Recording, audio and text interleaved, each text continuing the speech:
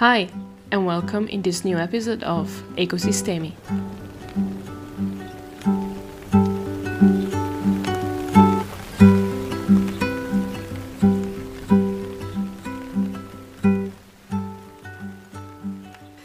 Today I'm here with Karime, who's a dear friend of mine and a flatmate as well. And I'm here with her to talk about many things related to the environment because she's pretty busy with so many different things, and I'm sure she has a lot to share with us. So I would like to give her the word, and so welcome, Karime. Thank you so much, Isa. It's a great honor to be here.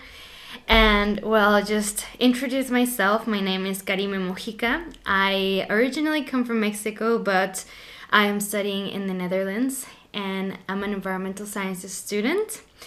But yeah, besides this, I have done a minor in international development work at the University of Utrecht.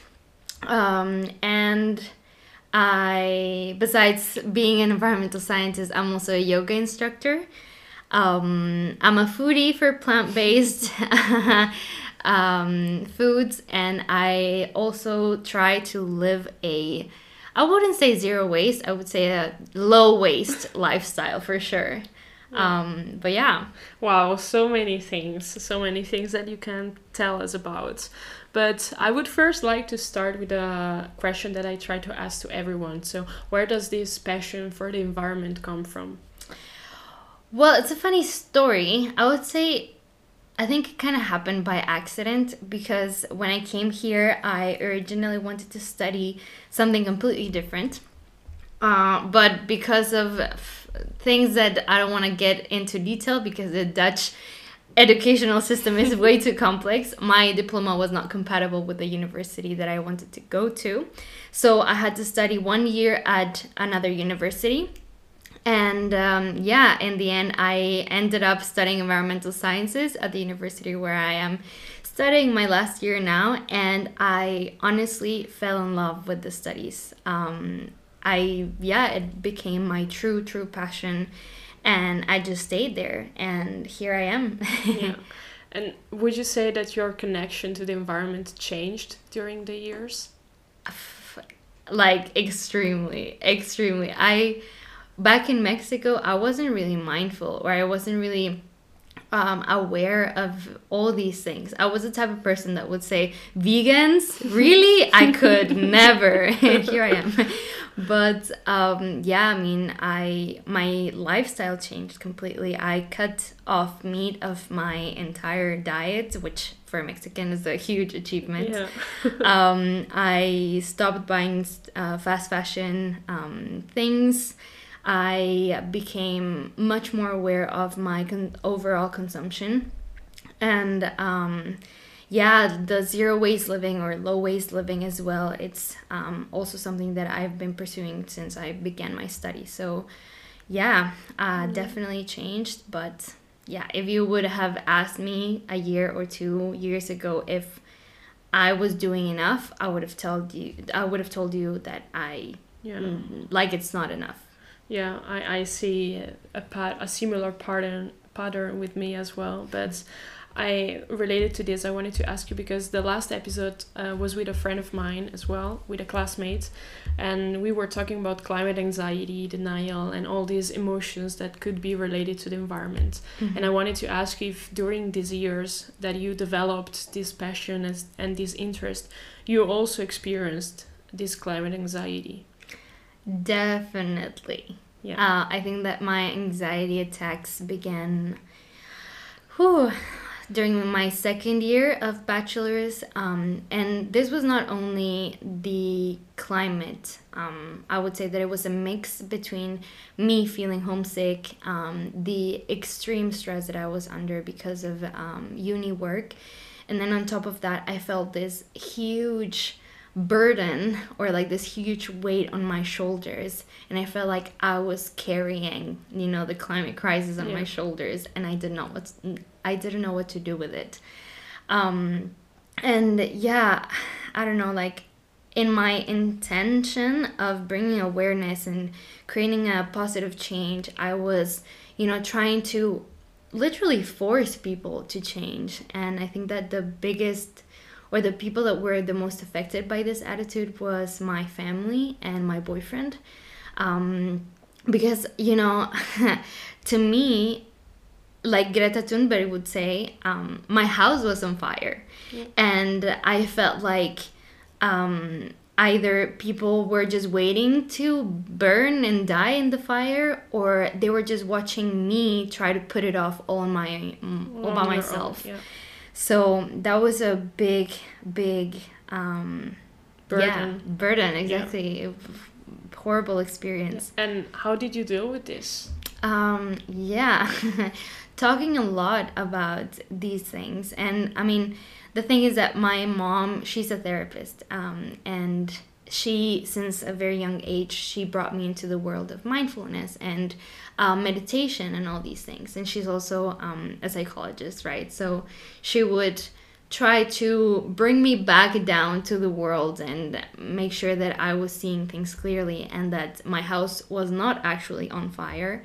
But yeah, it was something that was also tough for her, you know, because I don't know, like... Yeah, I guess it's hard to see your daughter feeling that bad, right? Definitely. And feeling the responsibility to save the world, although, of course, yes, it's a dream of many people, saving the world. But what I was also saying in the last episode is that we are all responsible as society, but we are not responsible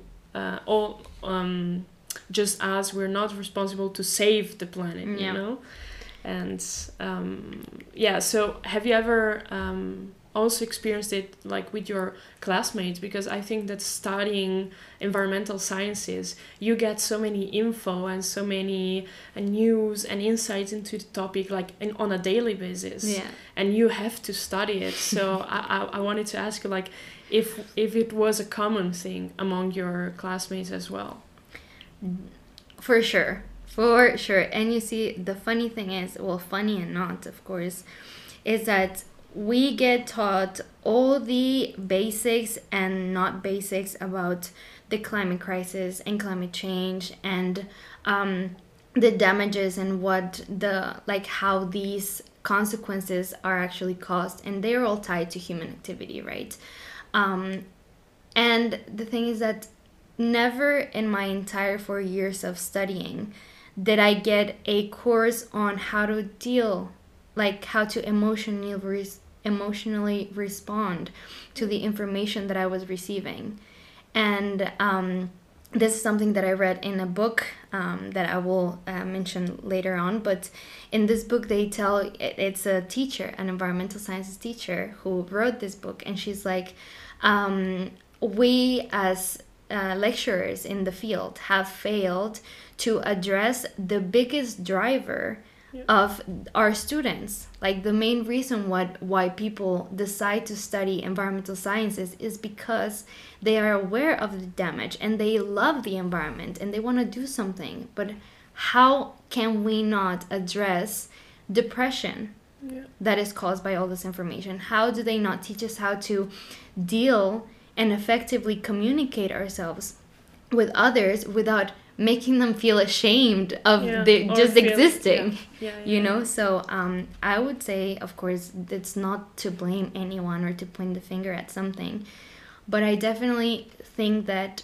as environmental, to study this, my program and any other environmental sciences program and engineering, none of them address this. Yeah, but do you think that the teachers, well, in this case here in the Netherlands, are aware of this topic, or is it still something new for them? I think they are aware because they live it. Yeah. But they also have not really received the support that we all should receive. You know, the you know what? Sure, things are not great out there, but you being depressed, being burnt out, and being anxious about what is happening, that is you will not get to fix anything. Yeah.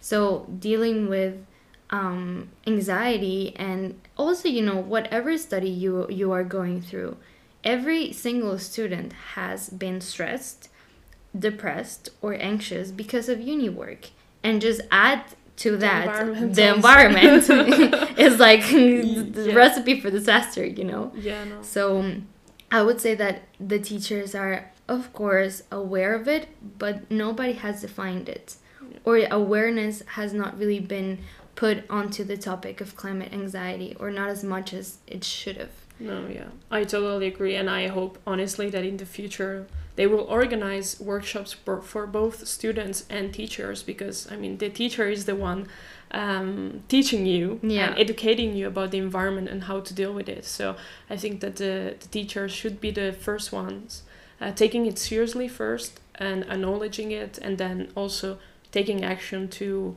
heal from that condition, because of course it's a collateral damage, I would say, and Definitely. the planet needs everyone, as I always said. So yeah, hopefully there will be more awareness on the topic. And I also wanted to ask you if you have a specific way of dealing with this climate anxiety, and if there's also a relation with your yoga, since you're a yoga instructor, if there's a connection with practicing yoga and mindfulness as well. Okay, very good question. I would say that there is all the connections that you can see, you know. Yoga on its own is like a meditation in motion, because I don't know if, of course, maybe not everyone who is listening to this has practiced yoga before, but just take a workout. That works as well. You are so into the movement, you're so into your body, and you don't have the time to think about crisis. You don't have the time to think about like other scenarios. It's just you, the equipment that you have, your yoga mat, and everything else just fades. So yoga has helped me bring myself back to the now, in a way, bringing myself back to my own body, and identifying how I'm feeling, because every single emotion, every single trauma that we have is somehow stored in a part of our bodies. That's why when we're mad, you know, we get stomach aches or our heads hurt, because the body expresses what the mind or what your voice doesn't. So bringing the connection between my climate anxiety or my anxiety with yoga and meditation has helped me realize that, okay, stressing over something that has not happened yet is basically living it twice. You're living it in your head, and you're living it as if you had already been through it. Yeah. And maybe it won't happen, but your mind, your brain, it has already been there. Yeah. You know, done it. So I think that for me, this was, and this took 3 years to realize. Of course, it's better said than done, or easier said than done. But through reading, through practicing yoga, through therapy, I mean, at least in the Netherlands, I'm aware that therapy is pretty expensive. Yeah. But you know, there's plenty of tools on YouTube, on social media, that can help you. I don't know, recorded meditation on how to decrease anxiety. Yeah. And these meditations, what they normally do is that they bring you back to earth, basically, because you start, I don't know, thinking about the emissions and thinking about the fact that when you are 80 years old, you might not be here, or your grandchildren will not even be able to see the beach and things like this. And, you know, I even get anxious about talking about it. But right now, if you just focus on objects that you have in your room, like if you feel like your mind is wandering and you're like, I don't know, traveling in time 30 years from now, then just, for instance, right now, I can see that there's a plant. So just focus on the plant and the colors of the plant and what it has. And then just like that, it's easy to come back to your room, to your space. And you can do that just by sitting down. Or if you would like to try the yoga, then you can just put on a YouTube video and then focus on that and really listen to your body and what it's telling you. Because nobody has ever taught us how to listen to our bodies. Like, if you have a stomachache, oh, you pop a pill. You just take paracetamol. Or if you have cramps or a headache, you just ibuprofen. Yeah. But it's a cheater's way to dealing with your own traumas in your own bodies. So it's not a comfortable way of doing things. Definitely not. It's really hard sometimes to face our own emotions and to face our own demons. But there is no other way that will be sustainable, where you will actually be able to deal with this in a healthy way and convey this message to the people that are also going through this.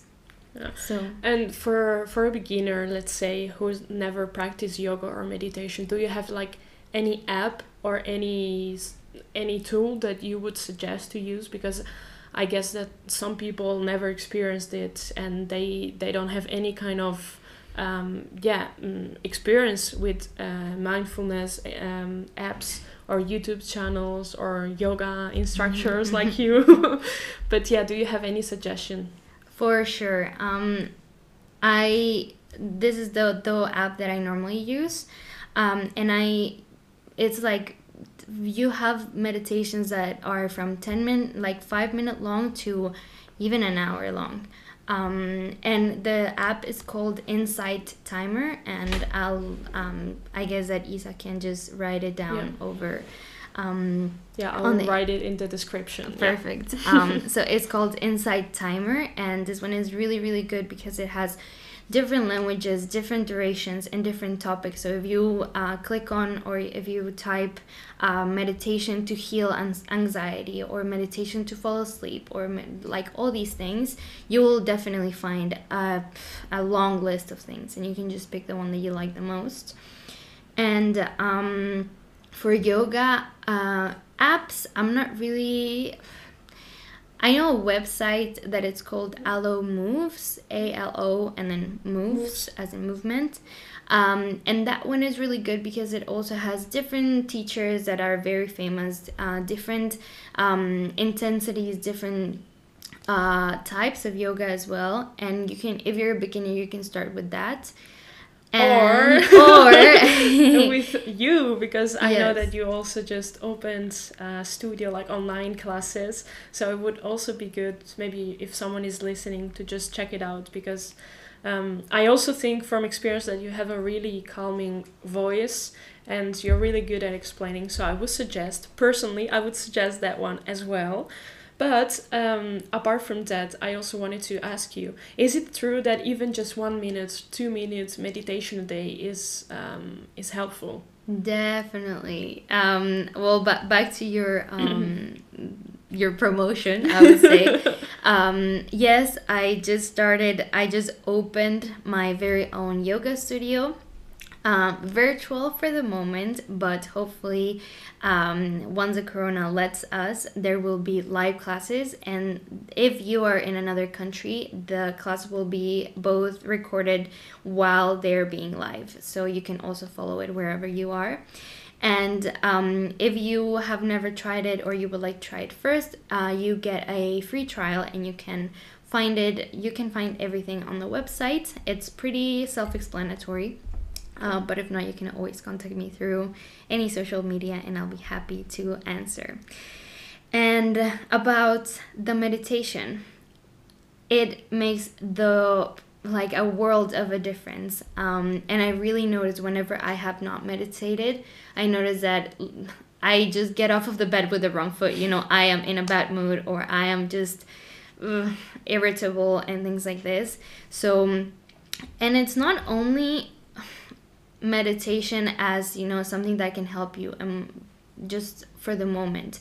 There's also scientific proof that it changes your body chemistry and your brain chemistry, because we're all we have so many substances and hormones, and all our body processes are chemical reactions, right? So by you meditating, you change around the chemistry in your brain so that you produce more hormones that make you happy, and you level down the hormones that make you feel anxious. So you on a chemical and scientific level, by introducing meditation to your daily practice, you're also bringing change on a sustainable way that, you know, will last for a long time. Yeah. But like everything, you know, you need 90 days to create a new habit. Yeah. So that's always the challenge. Exactly. So I mean, being patient and keeping track of your the times that you have practiced yoga, the times that you have meditated, and keeping track as in celebrating your little achievements, not being like, oh, I did not have time to meditate today, or oh, I didn't do this. No, noticing the good things that you have done today instead of noticing the ones that you haven't been able to do. And there's this really, I love this quote, and it says that if you don't have 5 minutes to meditate every day, you need to do half an hour. Because if you don't have the time to put it towards yourself and towards your well-being, then there's something you know, that you need to work on. I think that society is not aware enough about the power of meditation, and as you said, it takes 90 days to get an habit out of it, and that's the challenge sometimes. And I can see it also myself, that I always try to do new things, but then unless you practice it daily or weekly, it's never becoming an habit, because it's just really hard to get into it. And now that we talk about yoga and climate anxiety, you at the beginning you also said that you're plant-based, you have a plant-based diet. So I wanted to also ask you if the food had an influence in your way of being and reacting, because, for example, personally, I think that I saw on myself and in my mind as well that eating fruits, veggies, and having a more plant-based diet really helps your control of emotions as well. And I feel myself more relaxed, less anxious, and I wanted to know if that's the case for you as well. I can only speak from my personal experience, because I'm not a nutritionist, and I'm not really an expert in the topic. But the way that I see this is that everything is energy, right? And on a scientific level and on a spiritual level, right? So every time that you eat something, it gives you energy. But this energy might not really be the one that you're needing at the moment. So, like, for me, what happened when I transitioned to a vegetarian and vegan diet, which I must state that I admire Isa, because it happened way quicker than it happened for me. There are people that can just shift, like click a switch and then turn overnight. But for me, it took me at least 2.5 years to completely cut out all animal products. So every process is different, and be patient. But the way that I experienced it was that I had way more energy throughout my day. I did not, at least back in Mexico, I really suffered from these, you know, we call them mal del puerco. But it's like when you have eaten so much that you just feel like you need a nap, you know, like your body just shuts off. And I'm telling you, I eat a lot. But that, I have not experienced something like that since I turned vegan, vegetarian, or more plant-based diet. Exactly. Well, in Italian we call it penichella. Which is, it's really funny to just see how the way of saying like changes from from country to country. But that's really important what you said about the process, and that's also what I was saying in the last Italian episode. That, well, actually for me it took like 1 year to turn vegetarian, but once I turned vegetarian, for me switching to vegetarian to vegan, it was easier. Of course it took some months still, but for example, if I look at Nico, my boyfriend, he switched his diet like in a week, and I was so surprised. But at the same time, as you said, we all have our own processes, and you're a Mexican, I'm an Italian, and for both of us, in our culture and our traditions, meat is a really big things, right? So, but I totally agree with you that you just feel more energy along the way, and you don't feel anymore that feeling, and you don't need anymore that sleep after lunch or after dinner, because you just have more energy. Yeah, and also it's funny because I've always been somebody that is very active. Like I love to work out, and ever since I was a little kid, I was in different sort of sports. But never in my entire life had I seen so much definition in my muscles, and much better performance yeah. and conditions at the gym or practicing yoga or any other sport than when I transitioned to a plant-based diet. Literally, I could see that my skin was tighter. We would say it also in Mexico, that I could see the definition in my muscles more easily. And I could lift heavier as well, which is super crazy. But back also to what you were saying about the processes, I feel like I also have a boyfriend, and he is not vegetarian nor vegan, but of course when we eat at home, we eat what we can both eat. But if we order from like another place, or if we go to a restaurant, back then when it was allowed, then he will order meat. But this took, like, he felt pressured every time that he wanted to order something with meats, because he felt like I would judge him. Yeah. And it's the same case for my family back in Mexico. At some point I was, pushing them to stop consuming meat overnight, because I was like, no, you are the reason why the world is in danger, and it's not the way to go. I think that something that I would have liked somebody else to tell me when I started, this overwhelming feeling of knowing too much and not knowing what to do with the information, was to be patient and to recognize your privilege, because not everyone has the access to the information that you do. Not everyone has the means to turn to a vegetarian or vegan diet. At least, my mom, she does not have the time to cook or to learn how to cook vegetarian. She mostly takes takeout because she's working all the time. And sometimes, people need their own space, and allow them to have their own process and notice by themselves the benefit of, let's say, decreasing meat consumption. For instance, my mom, now she tells me every time that she doesn't eat meat, she's like celebrating and, tapping herself on the shoulder. And she's like, I hope that you're proud of me because I have stopped eating red meat since I don't know when. Yeah. And then she's like, I'm so veggie because I made myself a sandwich with tomato and lettuce and some ham. And I'm like, Mom, not really, but yes. You go, girl. Yes. Yeah. So, just celebrating that the small steps and that people are trying. And if you lead by the example and they see that it's working for you, that it's like when you're wearing a shirt and it's really cool and somebody comes and asks you, oh my God, where did you buy it? Yep. Because they want to buy it as well, right? So if your skin is glowing, if you're having so much more energy, if you're much more positive and people notice this, then they will ask you, what are you doing? I need this.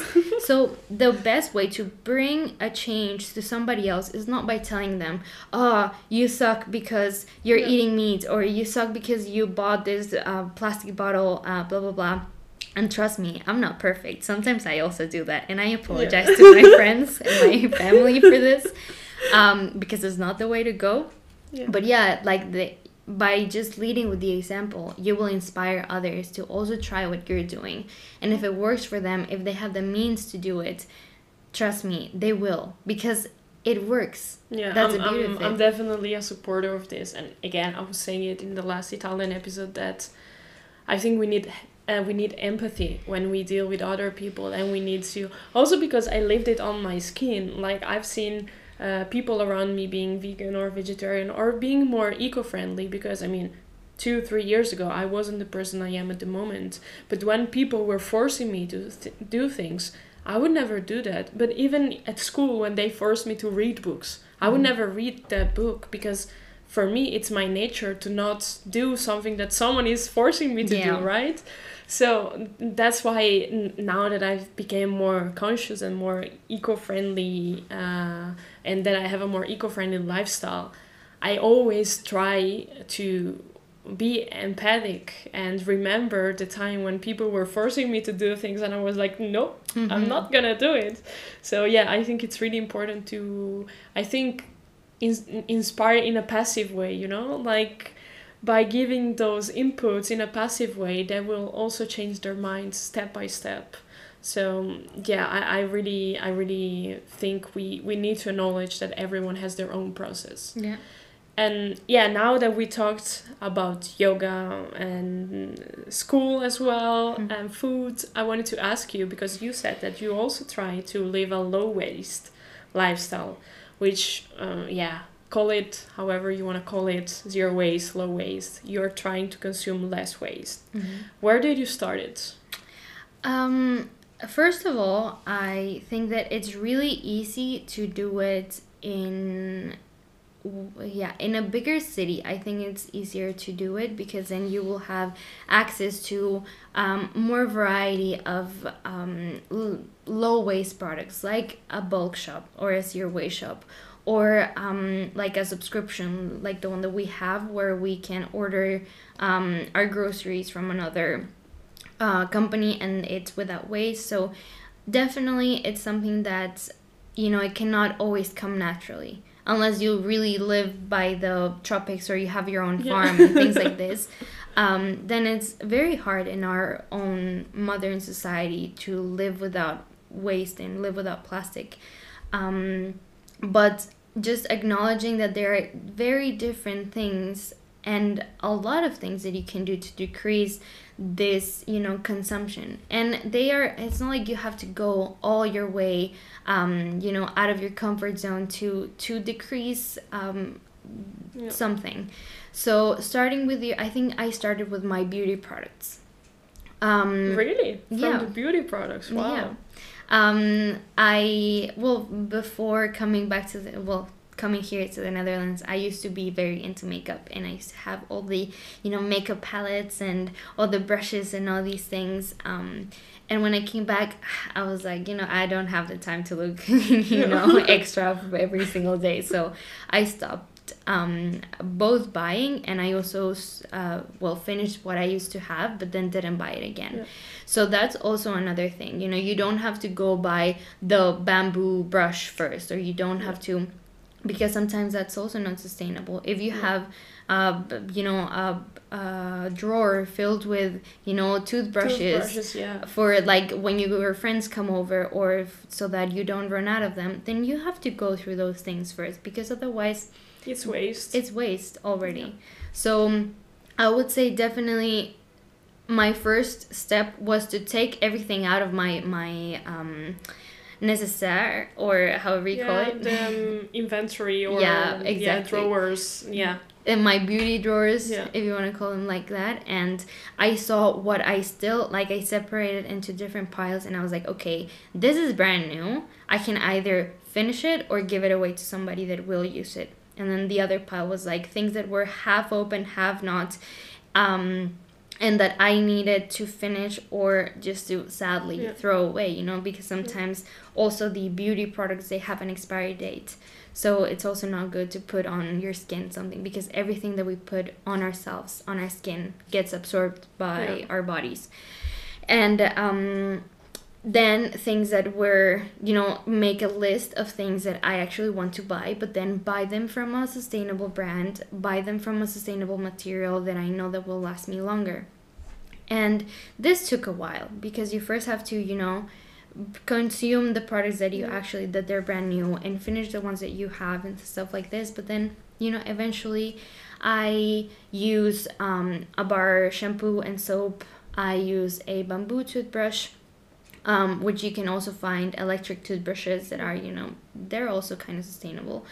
I mean, if you have it. If you have it already, then you can just buy the bamboo heads instead of the plastic ones. The razor as well, that's made out of stainless steel, and Or bamboo or as bamboo well. as well. Everything's made out of But bamboo yeah, these days. before I said like, wow, you started from beauty products, because it's crazy, because I started with, of course, like a reusable bottle and the menstrual cup. Mm. That's how I started, actually. And it's so interesting to see where everyone starts, because Yeah. again, everyone has their own processes, and Mhm. everyone starts from a different from a different point, let's say. Definitely. Yeah. Yeah, and I would say that also, plastic was a big one. I think that plastic from food as only this year I managed to decrease it up to a absolute minimum. Because then again, a new zero waste shop opened in Breda, which you guys should go check it out. It's called Elemental if you live in Breda. And then the other was the service that we have right now, which is called Peter Pot. Also check it out if you're interested.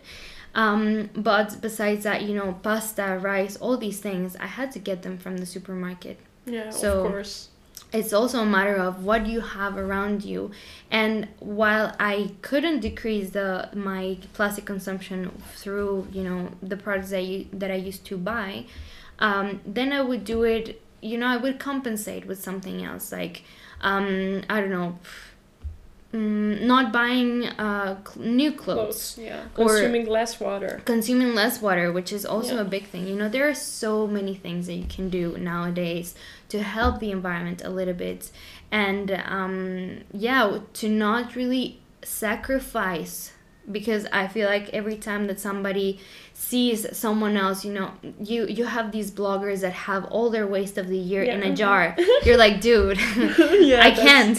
No. Or at least not right now with Yeah. what I have and with my budget. That is just not possible for me right now, and that is okay. Nobody's telling us that You have to keep your waste in a jar. like no. Yeah. Sorry, I don't even have a jar Yeah. that is as big that will fit all my plastic waste or something. Yeah. But still, there's a full spectrum of different actions Possibilities, exactly yeah. that you can take. I would say just up to you. You decide where to start, and you decide what you can do, and don't expect too much from you and from society as well. Because I mean, if you live in a really small village like the one I come from in Italy, which is 5,000 inhabitants, you cannot expect there to be a zero waste shop, because I mean, it's a really small village. So, and as you said, certain things work better in the big cities. Yeah. I would like to ask you then, what is your advice to the ones approaching a zero waste lifestyle or yoga, but in general, an advice for those ones who are actually approaching the environment, and that they are getting familiar with these topics and way of living? Yeah, well, I think I will start this by there's something that we talked about before, but I would really like to say it over here, and that is not really broadcasted or mainstreamed, and it's the sort of line of being or starting to be an activist on any topic, which is you start being aware of the issues, and you're like super inspired and pumped up because you want to create change, and this has inspired you to learn more.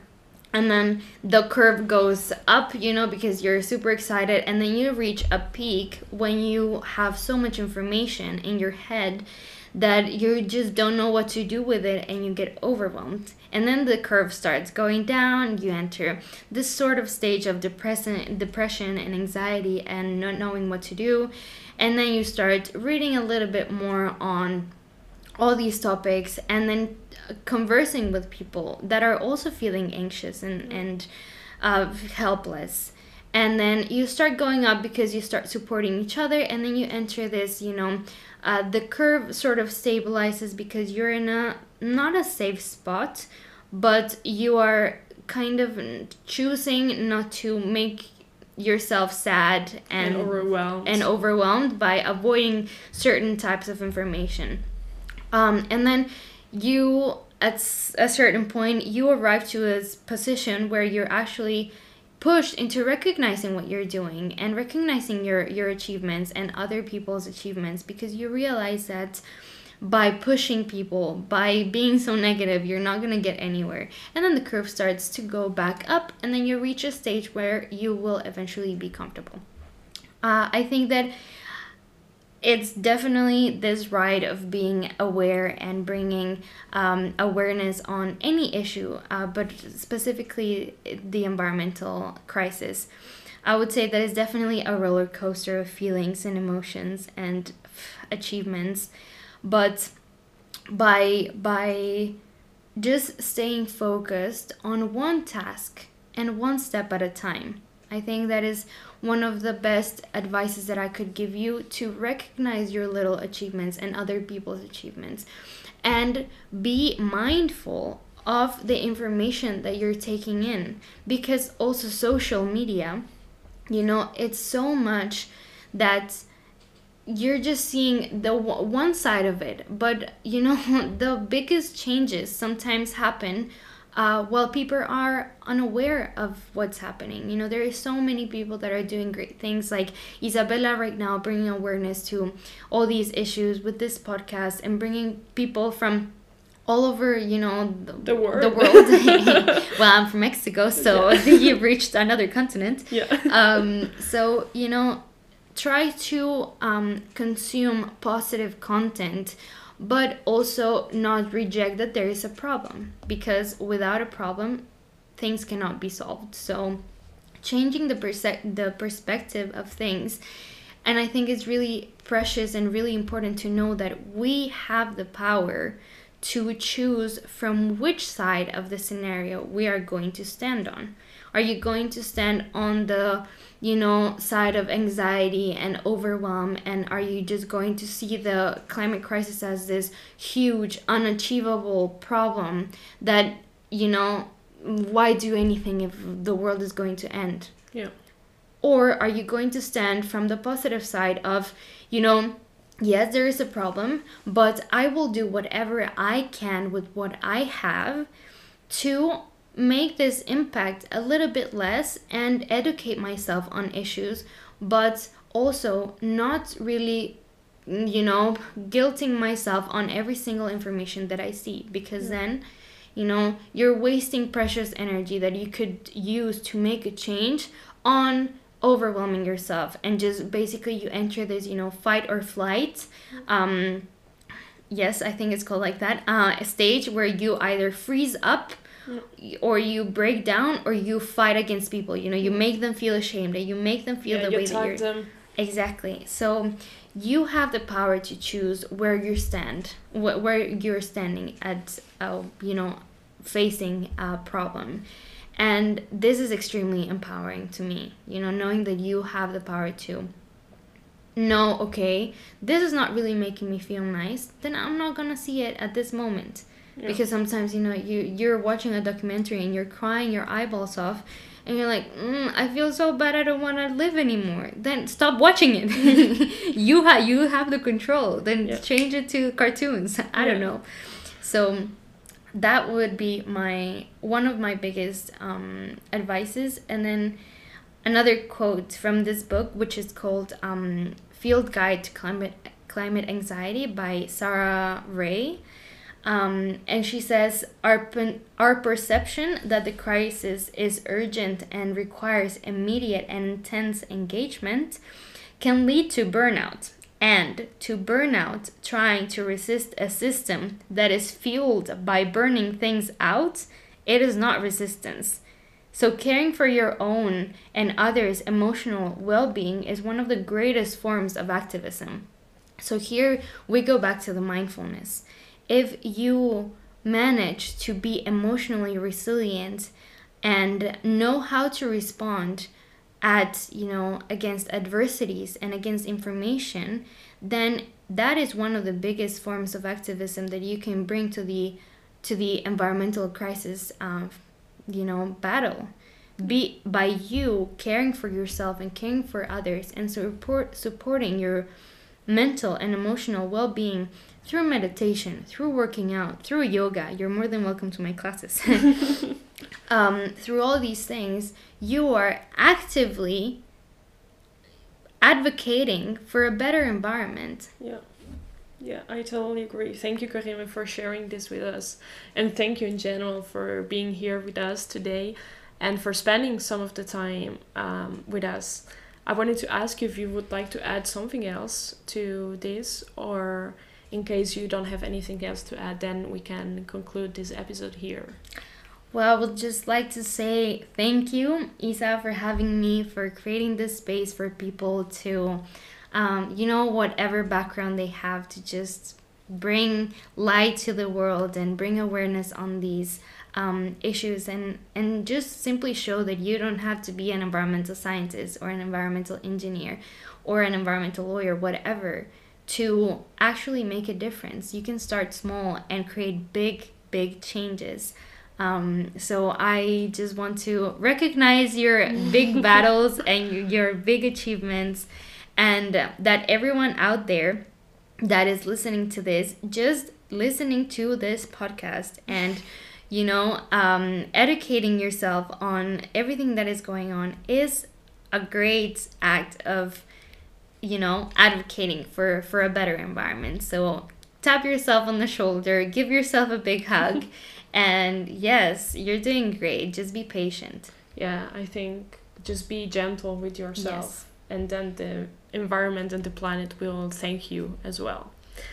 So yeah, I would like to end here this episode with Karime. I hope it was helpful for many of you, and I would like to thank you for listening to it. And yeah, see you at the next episode of Ecosystemi. Bye bye!